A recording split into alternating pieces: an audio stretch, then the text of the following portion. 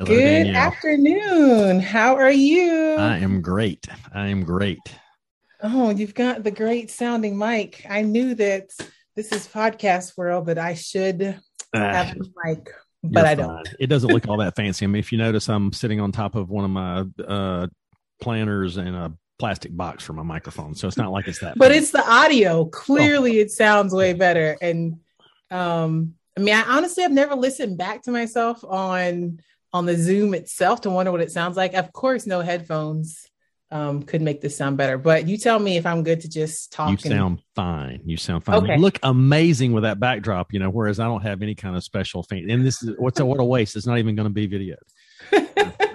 But all good. As a matter of fact, I do prefer the lighting's a little bit better when I turn off the yellow overhead. So very good.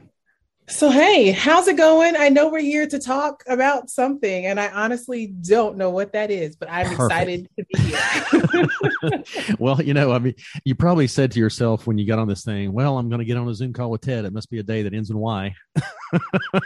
Must be what? A day that ends. Oh, yeah. That's funny. I like that.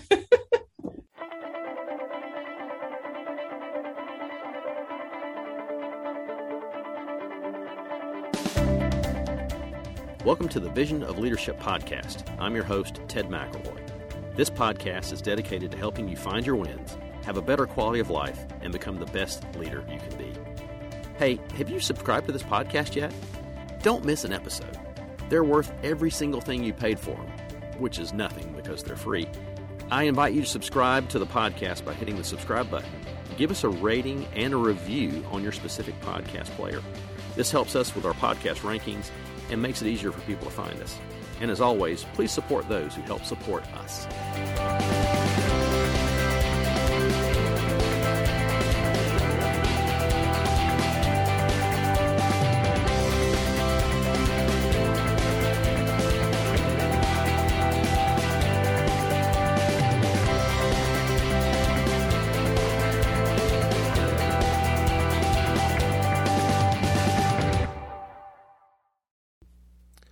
On episode 102 of this podcast, Chris interviewed Justin Kwan, Michelle Andrews, and Richard Ruth.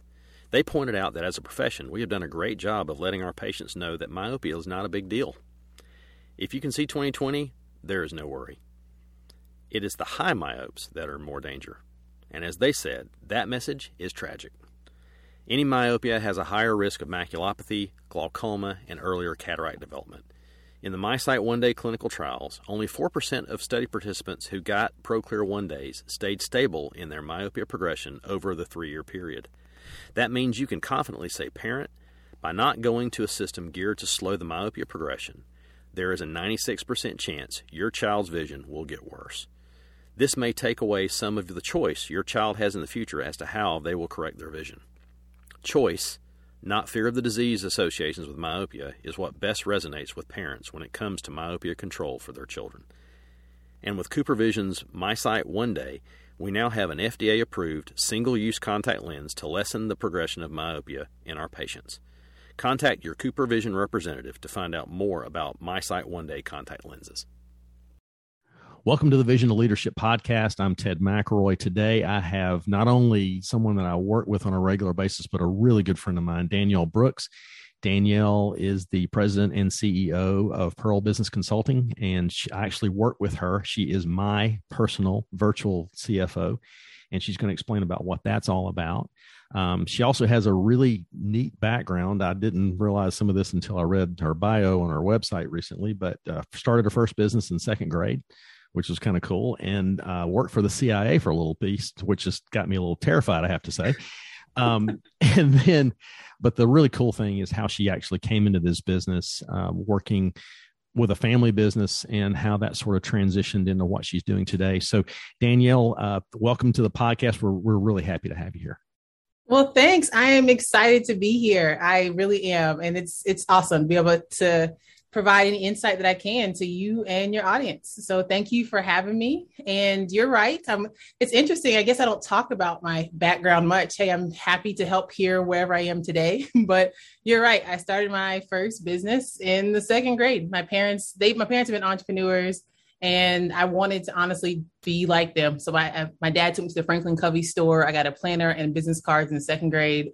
And I was selling stuff from a magazine to our neighborhoods and the church. And just because I got a little piece of a commission off of it. And honestly, it was fun to make my own money and I have to ask my parents. And that's really where my business thought process started. And I've always been doing something on my own on the side of whatever other things I was doing. And so you're right. I used to work for the CIA. I did that for a few years when I was in college. My degree was in mechanical engineering, and I was an engineering intern with the CIA.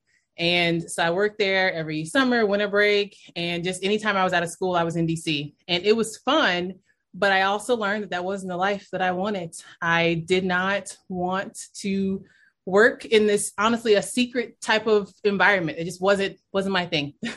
And I really appreciate the ones that choose to take that line of work, but I knew it wasn't for me. And I also learned that engineering wasn't that much fun for me beyond the 3 to 4 months at a time. So from there, I went to work for ExxonMobil. They were hiring people for a sales role, and they want an engineering background. And so I did sales with ExxonMobil for 3 years. I was living in Oklahoma. And once I was ready to leave the Midwest, my mom asked me to help her with sales in her business since I came from the sales side of things. And really, that's how my business now as a virtual CFO got started, was helping my mom's business. So what were the things what did she bring you in to do? I mean, and let's face it, no offense here, but I mean, heck, you're an engineer. What do you know about business and money?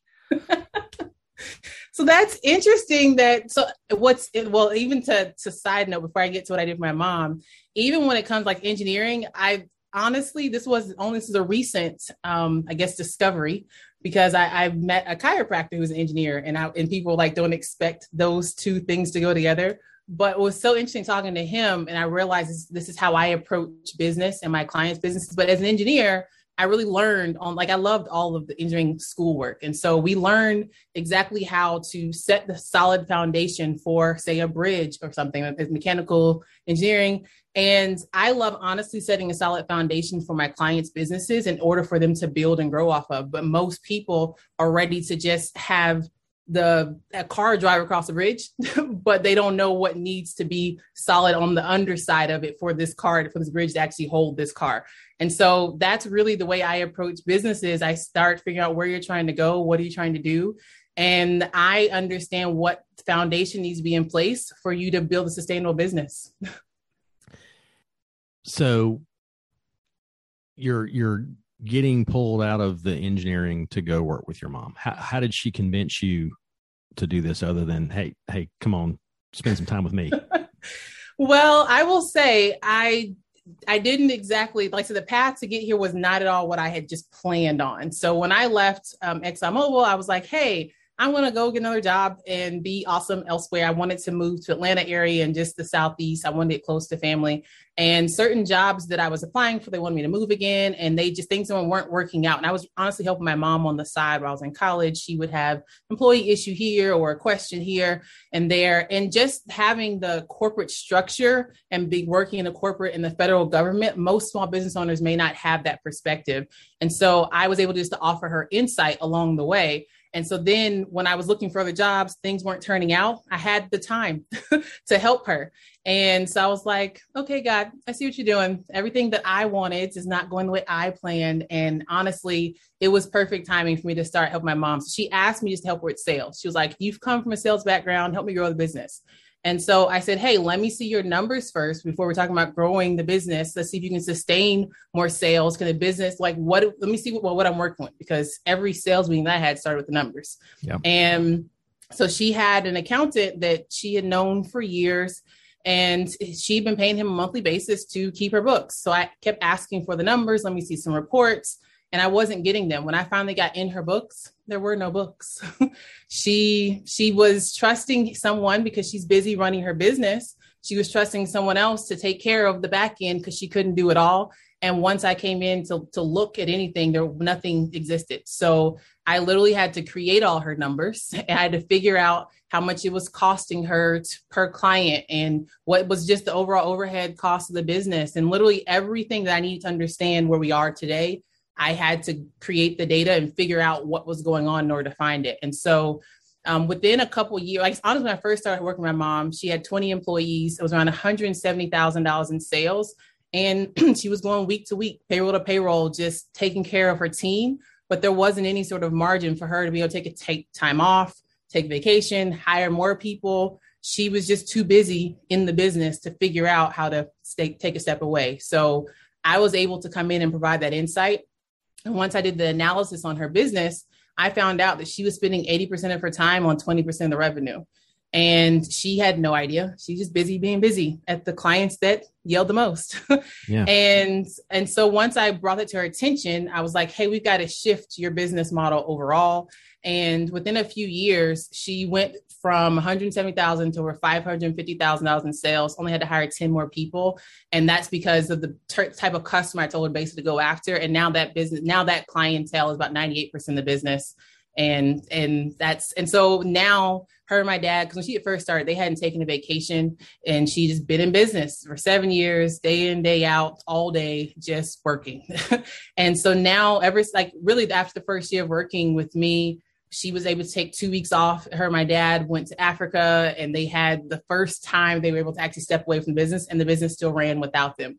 And that was really my goal, was just to put things in place. And I was in Atlanta, they were in Tennessee. And so everything had to be set up virtually. And I really helped my parents for 5 years just continue to grow their business. So their accounting, bookkeeping, and payroll, I set it up, streamlined it, the invoicing, I automated what I could, and I took on what I could, and I really just helped them. And somebody happened to ask what I did for my parents. I told them, and they're like, I need that too.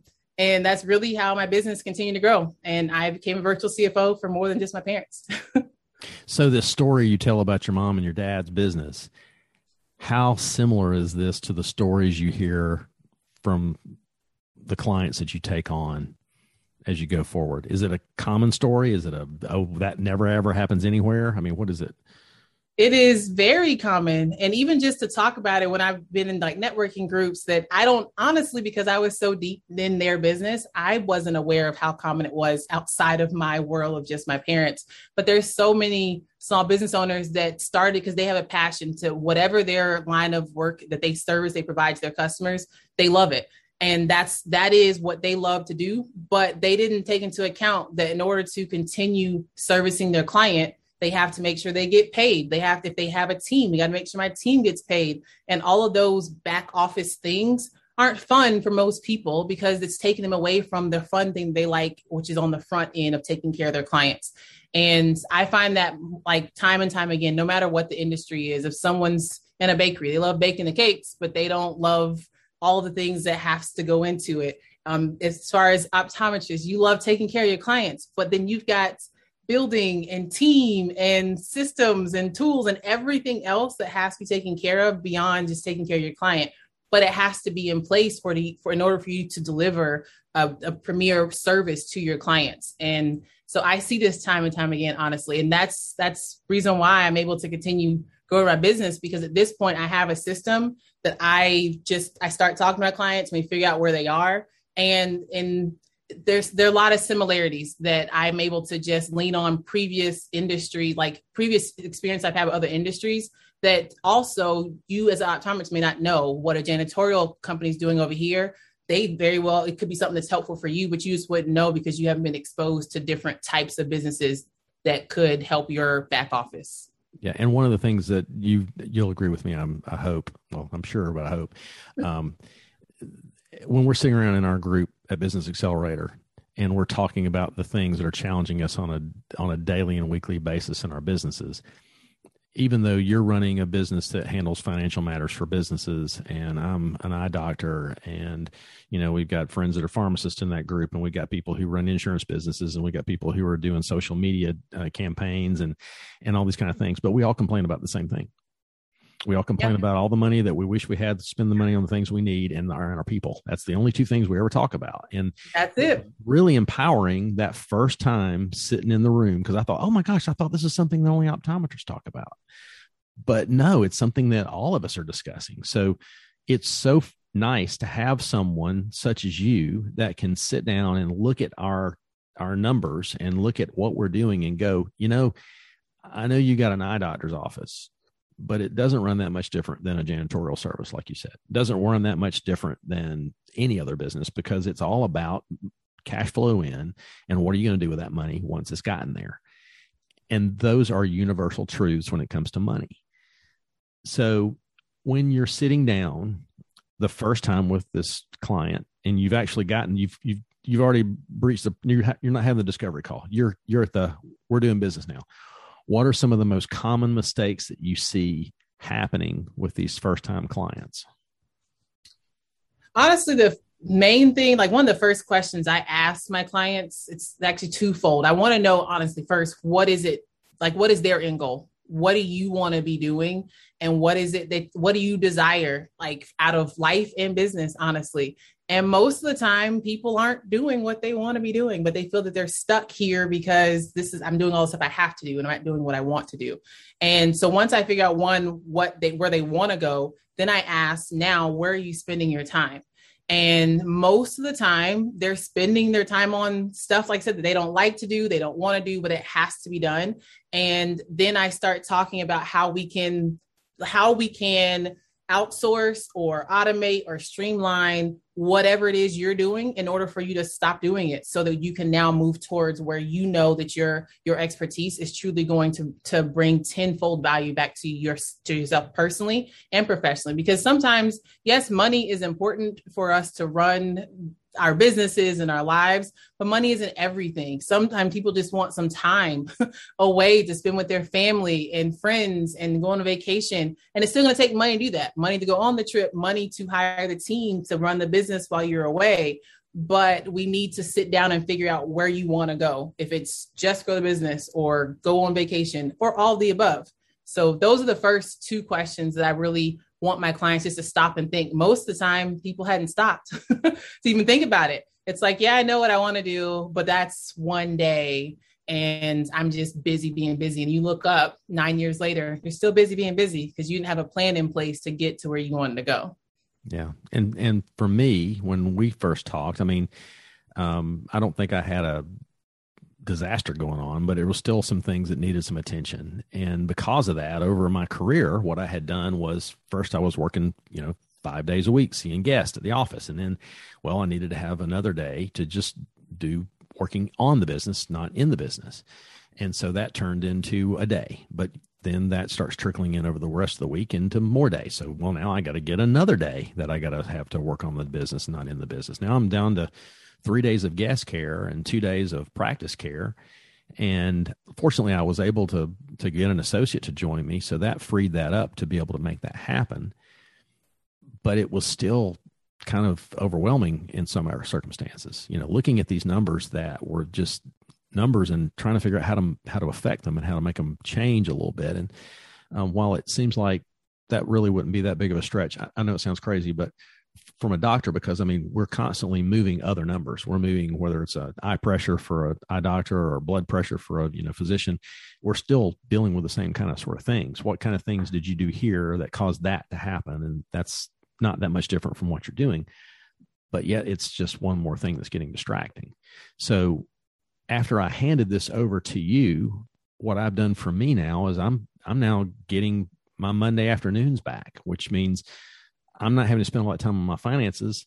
I'm actually going to be able to do something good for my practice. I'm going back into the exam room on Monday afternoons. The amount of money that I'm saving by paying you is actually allowing me to probably make more money in that one day than I'm paying you for the whole month of what you're doing, Yes. And so I guess that means you're probably going to raise my fee now. But, but I mean, I'm being facetious, but truly that's part of it. And this was kind of one of these realizations that I had back, I guess it was maybe it was early this year when we were in Franklin and knowing what my number was. Yep. I remember us talking about that. We all should have a number on our time. So tell what that number means. I mean, you don't have to tell us your number or my number, but I mean, how do we come up with that number? How does that work? Well, yeah, I mean, to provide a little more insight on just that topic, it was just around figuring out, like, what is it that your time is truly worth for you, period, in dollar amount. And one of the biggest things I took away from that training that we had was that I used to say that certain tasks was this dollar amount versus that task, this dollar amount, but they were all my time that I needed to actually take up. And so my time is the same amount, no matter what I'm doing. And that was something that I took away, that I needed to then decide if it was a lower price or lower cost task, then I shouldn't be doing it. And I need to now hire someone else at a lower price than myself to take care of it, so that I can only focus on the highest income generating activities. And so that number, honestly, it's going to be different for everybody. You can start with just your annual revenue goal if you wanted to start there, and then figure out, depending on your line of service, depending on your line of business, how many customers is going to take you to get to this annual revenue goal? How much time is it going to take you to get to this annual goal, as far as how do you have to work in and out of your business to get that done? And ultimately, you're able to come up with a number. So I'm just, for the sake of saying, we'll just say $1,000 an hour is somebody's number, because it's just easy for roundabout. Even if we talk about with you, I mean, like if we're talking about, hey, you had half a day that you could go in to see clients, we'll say 4 hours that you potentially were working on your books. And if your price is $1,000 an hour, then, I mean, like, it might sound high, but you get what I'm saying. I'm trying to be roundabout. But we're saying $4,000 a day, if you work in 4 days, that your line of work could produce for your business. And if you're spending your time on something that you can pay somebody $100 an hour to do, then you should be working on your $1,000 an hour service.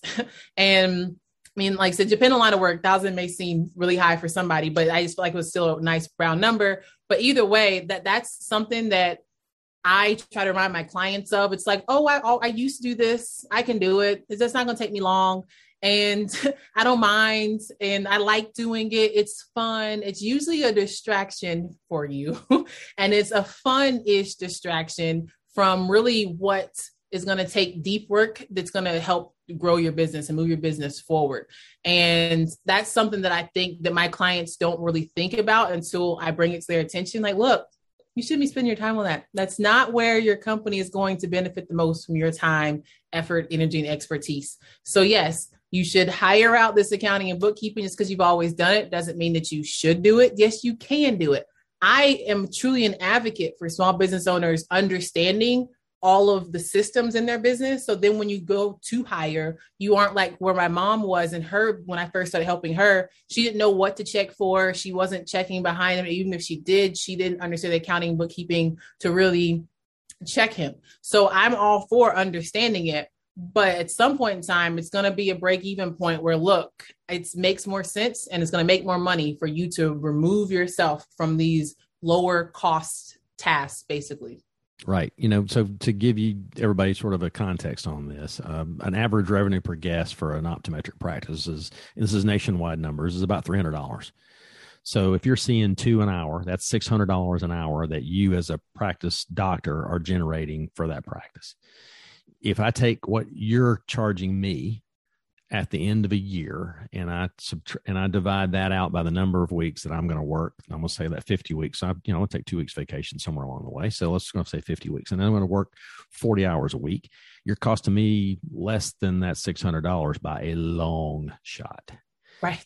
So basically, to translate this backwards, if I'm doing this work for my practice, I'm costing my practice $600 an hour to do these numbers. Yeah. And I'm not doing them nearly as well as you're doing them. And I'm not doing them nearly as fast as you're doing them. So I'm in essence costing my business, let's say you're $200 an hour even. I'm costing my business $400 an hour just to do this stupid stuff that I don't do very well. And I'm not saying it's stupid in that context, right, but because it makes no sense.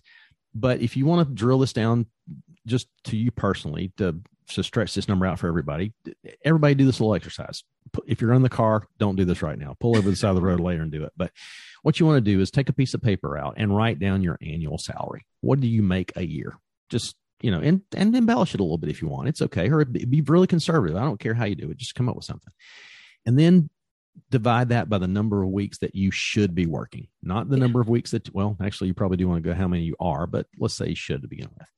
And then you want to divide that by, of course, because you're going to take some time for continuing education. You're going to have some of those kind of things. So all those numbers come out to your daily number at some point. You want to find out how many days a year you're going to work. That's your daily number. That's how much it cost your business for you to do what you're doing. Then take the number of hours that you should be working. Again, I said should, because let's face it, most of us, think, well, I'm working 8 hours a day. No, you're going home and you're doing another 2 or 3 or 4 at the house, cheating your family out of you and all those kind of things. So let's go back to the number that you should be. Let's say it's 8, or let's say it's 7. Many of you have heard Mick Kling talk on this podcast with Chris Wolf about something called Parkinson's rule. That is basically that time will fill up however much time you give it. If you give 7 hours a time, you're going to only give it 7 hours a time, but you'll get it all done in 7 hours. It's amazing how that works if you just do that. So now you know what your hourly number is. And if there's any task that you do that costs less for somebody else to do it than that you found out what your number is, somebody else should be doing it, because you're costing your business money to do it. I hope I made sense when I explained that. Did I say that right, Danielle? Yes. I mean, I think that is a very good summary. I mean, at the very least, if we wanted to say like bullet points, get your total, and I like your idea of what you're currently doing versus what you should be doing. That's the whole, let's have a goal in mind anyways. And so if you're currently making $100,000 a year and you look at how many hours you're working, what you currently work, then you can deduce all that down, exactly see what you're making truly hourly. If you take into account all of what you're doing weekends and after you get off from work, if you're just honest with yourself, and then go over to what your ideal is. And I think it would be great for you to really compare that and see if you find out that how far apart those things are. It's also a target for you to work towards. And so then if you can start thinking through, hey, honestly, when I started working with my mom, I was able to give her after was the first few months, because I asked, these are things that I like as far as the numbers. I want to know how much time it's taking you to do any and everything. How much time is it taking you to do it? So if we talk about the stuff that you're doing that you don't think about, how much email is it? How much time is email taking you? How much time is it taking you to see a guest? How much time is it taking you to review certain things? How much time are your team meetings taking? How much time, really start. I would love talking to the guests to really try and drill into this number, and talking to people on the podcast here, write down everything you do on a daily, weekly, monthly basis, then put time to that. Because it's also like, I think I work 8 hours. Once you really start drilling down to it, you'll see where you're spending your time. And then that will help you then decide on who we need to first hire things out to as well. Because if you realize you're spending half your days and weeks on email, then you might need to look at an executive assistant to help you go through your email. Because if you're spending an hour on email that it's just reviewing, and maybe there's a lot of stuff that you shouldn't even really you don't need to address, to your previous example, that's $600 that it's taking you away from your practice, that you could be seeing someone. So you could hire an executive assistant for probably $25 a day, or $20 an hour, $25. I mean, there's so many different avenues on just to think about what it's costing you. So I thought I was going to summarize your stuff into bullet points, and then I just kept going because this is so much fun for me. But it's not that much different, really, honestly, than our regular day anyway. I mean, let's face it, the majority of our businesses, we brought in other people to do stuff for our practice. I mean, I don't do every single thing to the guest that comes to my practice. I right. Someone else to do what I feel like they are capable of handling, and they do a great job at it, and allow them to do that. And which means I can concentrate on what I'm best at, which is going through all the data, talking to a guest about what the recommendations are, and prescribing something for them so they can leave and they get to see. That's my job, Yeah. And if it weren't, well, then I'd be, measuring glasses on everybody, and I would be, doing all the other tests that we all start thinking about, and I mean, it just starts to become burdensome. And every time you do one of those things, it kind of burns your skin a little bit. Every time you touch this instrument you shouldn't be touching, that burns my skin a little bit. So you need to learn how to release some of these things and allow people to do the things that they do best. Like we're still learning for me with you, you're telling me constantly, don't touch that. That's our job. we need to do that. And I've learned hopefully better over the last few months, so I'm staying out of y'all's way and letting you do your job because I'm paying you for it, whether I do it or not. And of course, when you lean in and let the people that you are truly entrusting and paying them to do the work, one, this is what we do all day, every day, and we love doing it. So like you said before, we're probably going to do it faster. And we also know, like, we have a bigger view of whatever the one thing that you might bring to us that you might think I'm going to fix here, but you didn't know you fixed this one thing over here is going to mess up all this other stuff over here. Right. Because you just don't know exactly how, like, we may take care of things. And so it's just best to entrust various things to people that's their expertise and let them have it. Yeah. And then you can truly be free to do exactly what you want to do. And that's honestly how I've grown my business over the past. I mean, I've been in business now for 9 years, but the growth started happening when people found out what I did. And I could not do it all by myself. So I did at one point in time, I literally did all the accounting, the bookkeeping, the payroll, and I did every single moving part all by myself until I wasn't sleeping. And then I found out how valuable sleep was. So, and honestly, as my family grew, I wanted some more time with my family. And that's when I said, I like to start with what is your end goal? And then we need to also figure out what are you doing on a daily basis? And is something that you're doing keeping you from getting to your end goal? If so, then we need to figure out what tool, system, or person we can hire in order for all of us to be operating in our desire, our strength zone, our zone of genius. Everyone has their different terms for it, but where we're supposed to be. Like, we all have a purpose and a place that we're supposed to be in. And when you're getting distracted by all those other things, it's keeping you from what truly feeds your soul. And then you're also not able to help as many people as you're supposed to because you're trying to do so many things you're not supposed to be doing. Exactly. And I don't know if y'all caught all this, ladies and gentlemen, but she eats her own cooking. I mean, you heard her say she's handing off stuff in her business to other people to do things. And I bet you stuff that she does really, really well, but it doesn't bring the value that she has to her business with some of the other things that she does to bring the value to her business. So she had to figure what that was out. There was once a line I heard, and I wish I could give credit for whoever said this, and I'm going to also add a little to it, but you shouldn't be a knowing where your money and your time is a going.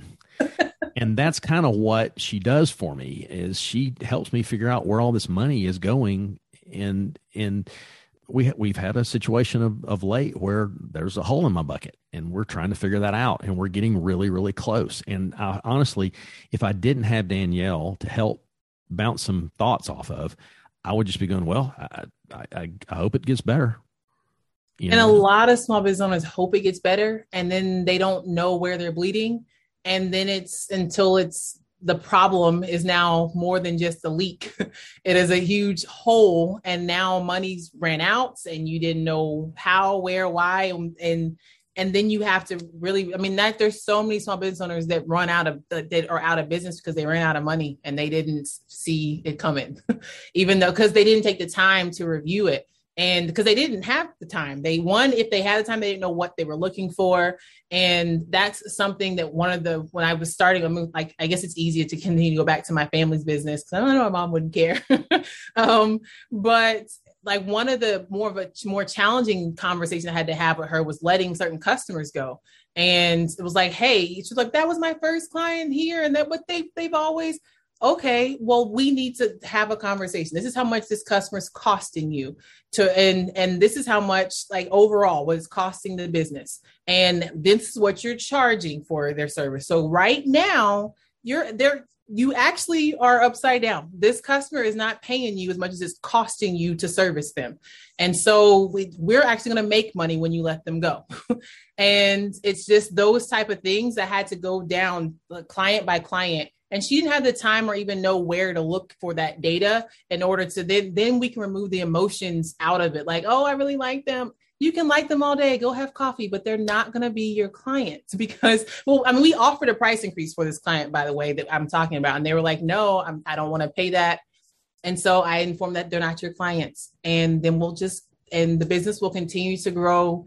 And You'll be servicing the people that you're supposed to be servicing. The price point that you're paying me is not something that everybody is willing to pay. They don't see the value. That's great. You're not my customer. And I'm okay with that. It's taken me a while to get there too. So basically, you're advising us to figure out who's costing us money and let them go somewhere else. I mean, isn't that like letting just money go out the door? 100%. But people don't know. I mean, like I said, lines of service as well, or team members. I mean, honestly, you can do this cost benefit analysis on all different areas. If we look at how much time certain team members are spending on certain things, are they working on income generating things? What are we paying them? Are we paying them more than what it is that they're working on overall? If so, we could either, I mean, we don't necessarily want to have to let people go, but we can also start to think about other income generating activities we can have that person work on in order to keep them around and make this make sense. And so it's just a matter of doing that cost benefit analysis across the board on even your personal life. If you're still cleaning your house on a Saturday morning because you've always done it, and this is what I know how to do it, if it's taking you 3 hours to clean, if you choose to, and you're missing 3 hours of family time you can't get back, well, then that might make sense to hire that out too. And not that you can't do it, but it's okay to not do things too. Yeah. And I think it may just be sort of a mentality that most of us, especially entrepreneurs, if something's worth doing it, it's worth me doing it instead of somebody else, and I can dadgummit, I can pull this off and I can whatever. And we don't realize that we're just not that good at it. I mean, really, we're all kind of technicians. Yes. And instead of being someone who really is running a business. And instead, what we end up having at the end of our careers is a really expensive job. 100%. And a job that's not rewarding to you at the end of the day. Like you had fun doing this one thing, but like you said, when you're also mad at you touch this instrument because I shouldn't be touching it because somebody else should, or I'm paying somebody and they're not in here and I know how to do it, so I'll do it. And it's just a matter of taking that step back and doing a true analysis of how you operate day to day. And it's possible that the company might need a new standard operating procedure of how we're going to run our client visit overall, where now at this point in time in the visit, someone else from the team needs to step in here with said instrument. So I don't even think to touch it. And it's just a matter of taking a step back so that we can continue to honestly start running the business like a well-oiled machine instead of clunking it down the road like we're used to doing because I'm a technician, I'll figure it out. Yeah. So are there any other kind of mistakes you see pretty commonly happening with business owners when they're coming to you? Honestly, there's definitely at this point, I have plenty of business owners that are coming to me that have bookkeeping in place, but they aren't looking at these numbers. It's like, yeah, I don't know I was supposed to have a bookkeeper and I got a CPA and I talk to him once a year and he does my taxes.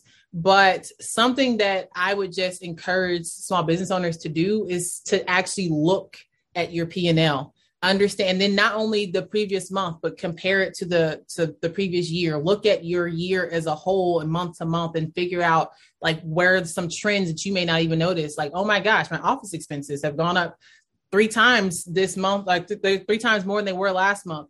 And you may not think about it because you saw, I saw Office Depot, I saw this, but there's a lot of holes that you can find out sooner than later if you're just looking at the numbers. So I'd say schedule a money day for yourself and look at it. Even if you have someone else on your team taking care of the books, more than likely they may not be telling you what's going on because they're busy. Their job is to look at the books. I mean, their job is to keep them, not look at them. Right. So I would say schedule time to look at them and if you don't understand what you're looking at, then talk to somebody. Don't just continue marching down the road blindly because there's so many business owners that are doing that.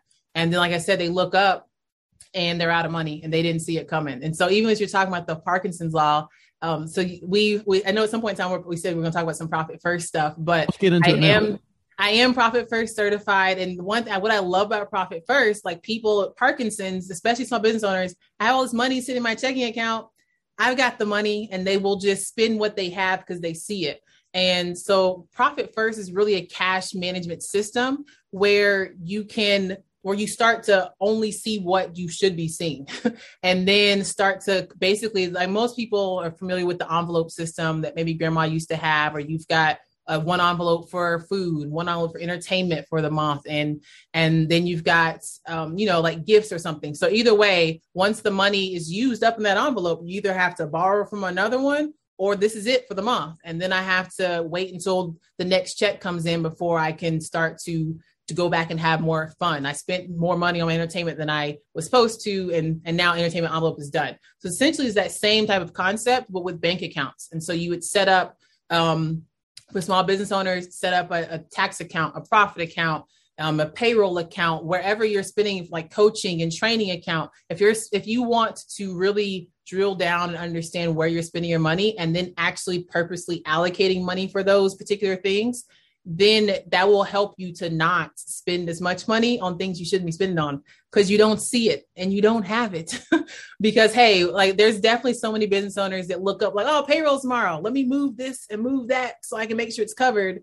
But when you have a payroll account that you know how much in general you're spending, so what a certain percentage of your income is already, then you set that payroll aside.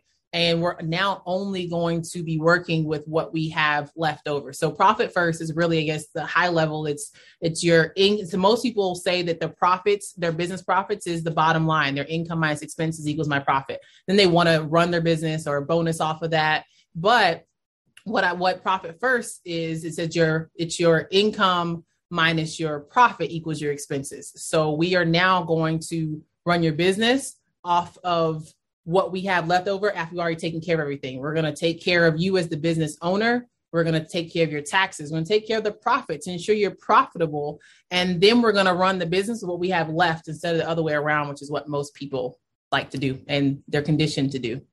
And so when you're taking someone through this process, just not everybody's going to be the same, obviously, but about how long does it take for someone to really get into having a functioning profit first system in their business?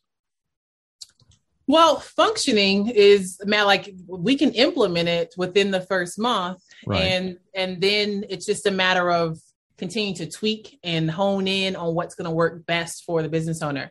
And so a lot of small business owners that I'm working with, they aren't necessarily operating in the ideal percentage. They aren't. Most small business owners, I think the number's like 85% small business owners are not paying themselves at all. And it's like, hey, I love doing the work and I love taking care of my clients and I eat off of whatever leftovers I've got. and so one, you're an anomaly almost if you are paying yourself. And so that's also a plus side. But we want to make sure that you are paying yourself. I feel like I'm starting to wander off. I don't remember exactly what you asked me just now. It's okay. We're going fine. But regardless, that's one of the things I love about Profit First is making sure that the business owner is covering themselves, because we're good for taking care of clients, not taking care of ourselves. And so owners pay. You asked me how long does it normally take them? That's what it was. And so most people aren't paying themselves at all. And so it takes us a little while for us to, and I say a little while, I usually like to give clients at least a year and a half to get all the way through to where our target is. But we're going to set a plan in place to get there and not just say, hey, we're going to look up and tomorrow you'll be at this ideal percentage of income. And so most people aren't paying themselves. And I honestly say it probably could take about a year for them to pay them the ideal wages, but we're going to be paying you from day one. It's just a matter of increasing that as we figure out where you can either bring in more income or reduce certain expenses in order for that to happen. Yeah. And I mean, just, complete vulnerability and everything. I mean, there was a time in my practice, I'd say about 20 some odd years ago, where I went for about 6 months without getting paid. And it's terrifying. I mean, fortunately, my wife, Kristen, and I were smart enough to have set up an emergency fund, of our own personal money so I could weather the storm. And I mean, I eventually got that money back, but it took a long time to get there, and it's frightening, because when I look at my business, I'm not just responsible for me. I'm responsible for every other person that's under that roof in addition to me. Right. I've got a lot of car payments. I put a lot of braces on kids' teeth. I, put a lot of food in people's mouths. And if I go out and mess something up, it doesn't just affect me. It affects all of them too. And that's something we all need to keep in mind, is that we're personally responsible to them, not for them, but to them, and part of this responsibility is making sure that the business is solvent and it has money and it's working well. If it's not working well, again, you have a really bad job. It's not a business. It's just a really, really bad job. And you got the worst boss in the world, and it's you, so it's hard to get past that. So when you go through the process of putting someone through Profit First, what are some of the typical pushbacks you get from customers? The typical pushback is everyone thinks they're operating as lean as possible. Everyone thinks that they don't have any way that they could reduce their expenses in order for them to start paying themselves a little bit more, or putting back a little bit more for profit, or even setting aside some for taxes or an emergency fund. I mean, it's a blessing for you to have had that emergency fund when you were not able to pay yourself for 6 months. And there's so many business owners that don't have it. And they're either out of business or they're picking up another job to then try and cover their team. And I mean, there's definitely, because they don't want their business to fold, but it's like they're just too far. Like basically, like I said, they've got a job and they don't, it's a horrible job that they feel they're stuck in. And so most people think that they're operating as lean as possible, but they don't actually take that step back to then reevaluate and say, hey, maybe I don't need all of these software right now.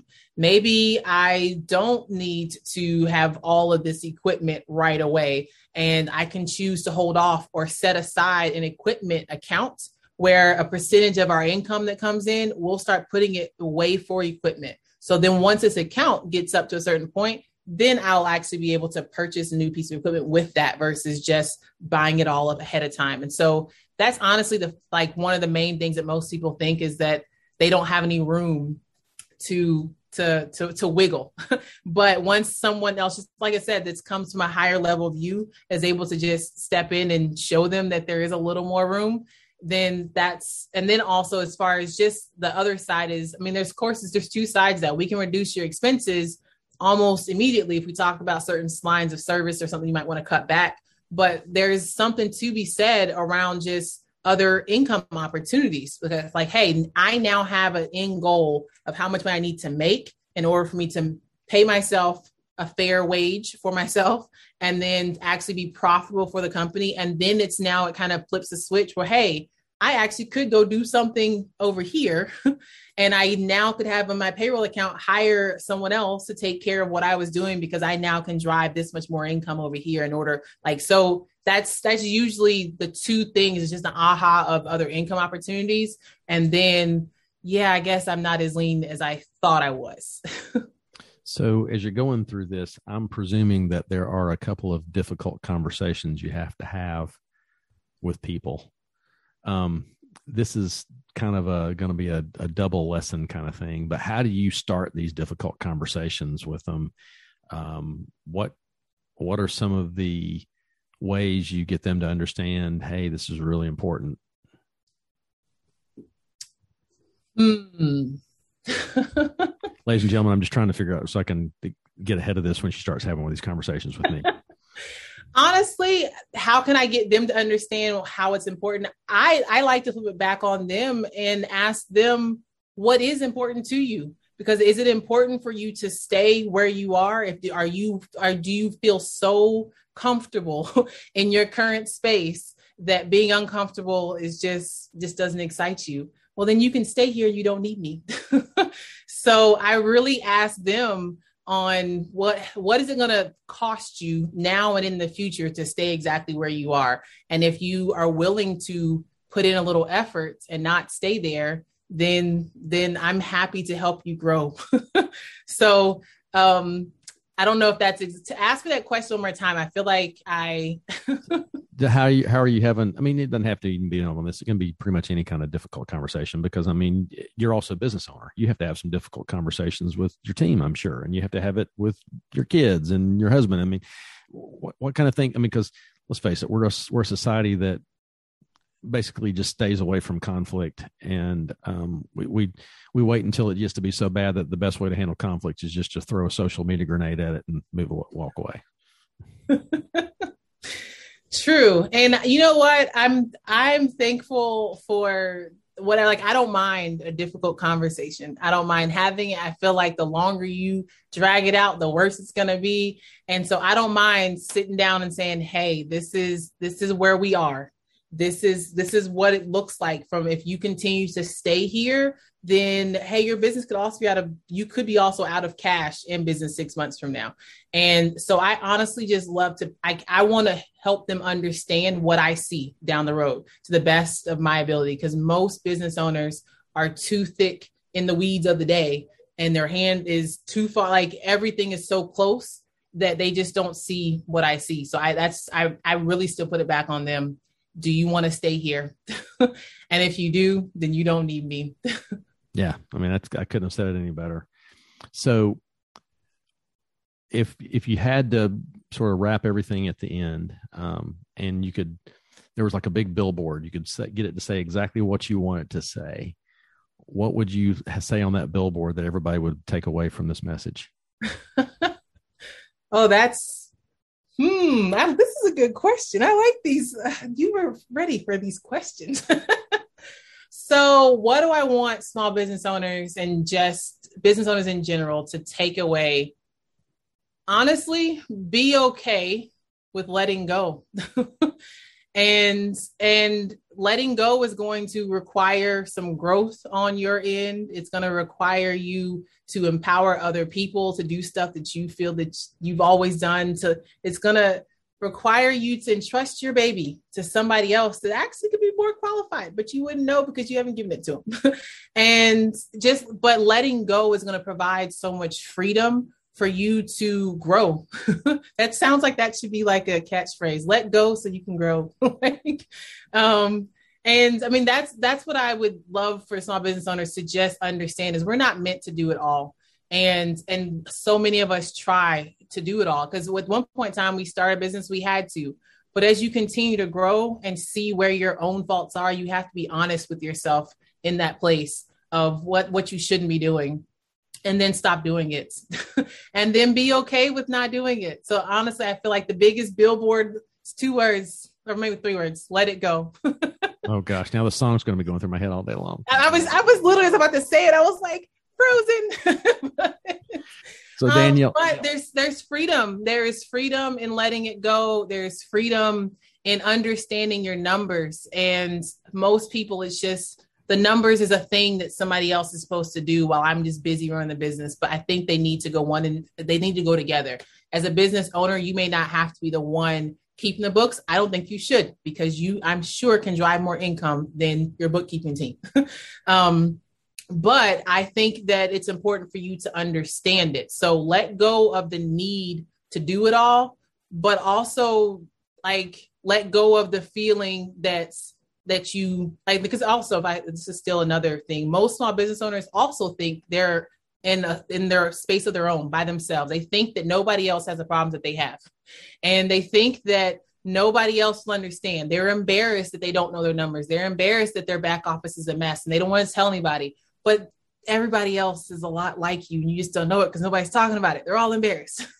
So let go of this shame of, I don't know it all. You're not supposed to know it all. You know exactly what you're supposed to know to truly drive income for your business, and stay in that lane, and then empower your team to take care of the rest and be okay with letting it go. That's great. So Danielle, how would someone connect with you if they were looking at this? This sounds like this will really help out with me. What do they need to get in touch with you? So Pearl Business Consulting, we are a virtual CFO firm. We provide accounting, bookkeeping, and payroll processes for small business owners. So if they want to learn more about the business, they can go to pearlbusinessconsulting.com or Pearl BC. That's usually easier. So pearlbc.com. And I'm also on Instagram. It's Danielle Brooks CFO. And I really like to help small business owners. And also on Facebook, if you want to find me, Danielle Brooks CFO. And but the main thing, you can start at the website and you'll find out all the rest of those things. So pearlbc.com. We'll get all this in the show notes for everybody. Danielle, thank you for being here with us today. I mean, this is going to be an amazing thing for a lot of people, I'm sure. And the one thing I'm sure Danielle probably will say, even if you're not going with her, find somebody to help you out this, because this is a lot to take on your own, and to get someone to just get you through this process, it's an amazing feeling knowing and having some confidence that something like this is going on for you. Thank you, Danielle. Thank you for the time. I love it.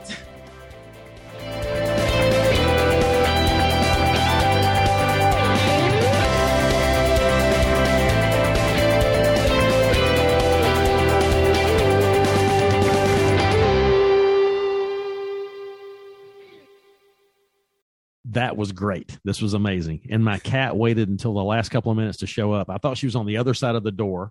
Had no idea she was on this side. I locked her out, I thought, and I was like, oh, shoot, she's going to start making a noise in a minute. So what I didn't realize was your background in engineering. So I've got to tell you my favorite engineer joke. Okay. So there's this doctor, a lawyer, and an engineer are all going to the guillotine for their death. And the doctor is going to go first, and he lays down on the plank, and the executioner pulls the lanyard, and nothing happens. So the doctor jumps up off the plank and says, "This must be God's way of saying that I'm here to save people for their health concerns, to make sure that they're all, taken care of in the best way possible. And you must let me go." And the executioner says, "Sure, go ahead." So the lawyer goes and he lays down, and he pulls the lanyard, and nothing happens. And the lawyer says, "This must be God's way of saying that I'm supposed to be here to protect people's civil liberties, to make sure they're not persecuted in the ways they shouldn't be. So you just got to let me go." And he says, "Sure, that's okay. Go ahead and go." So then the engineer comes up and he goes, "Hey, wait a second. Can I lay on the plank facing up?" He goes, "Sure, knock yourself out." And right before the executioner pulls the lanyard, he goes, "Hey, wait a second. I think I figured out what your problem was."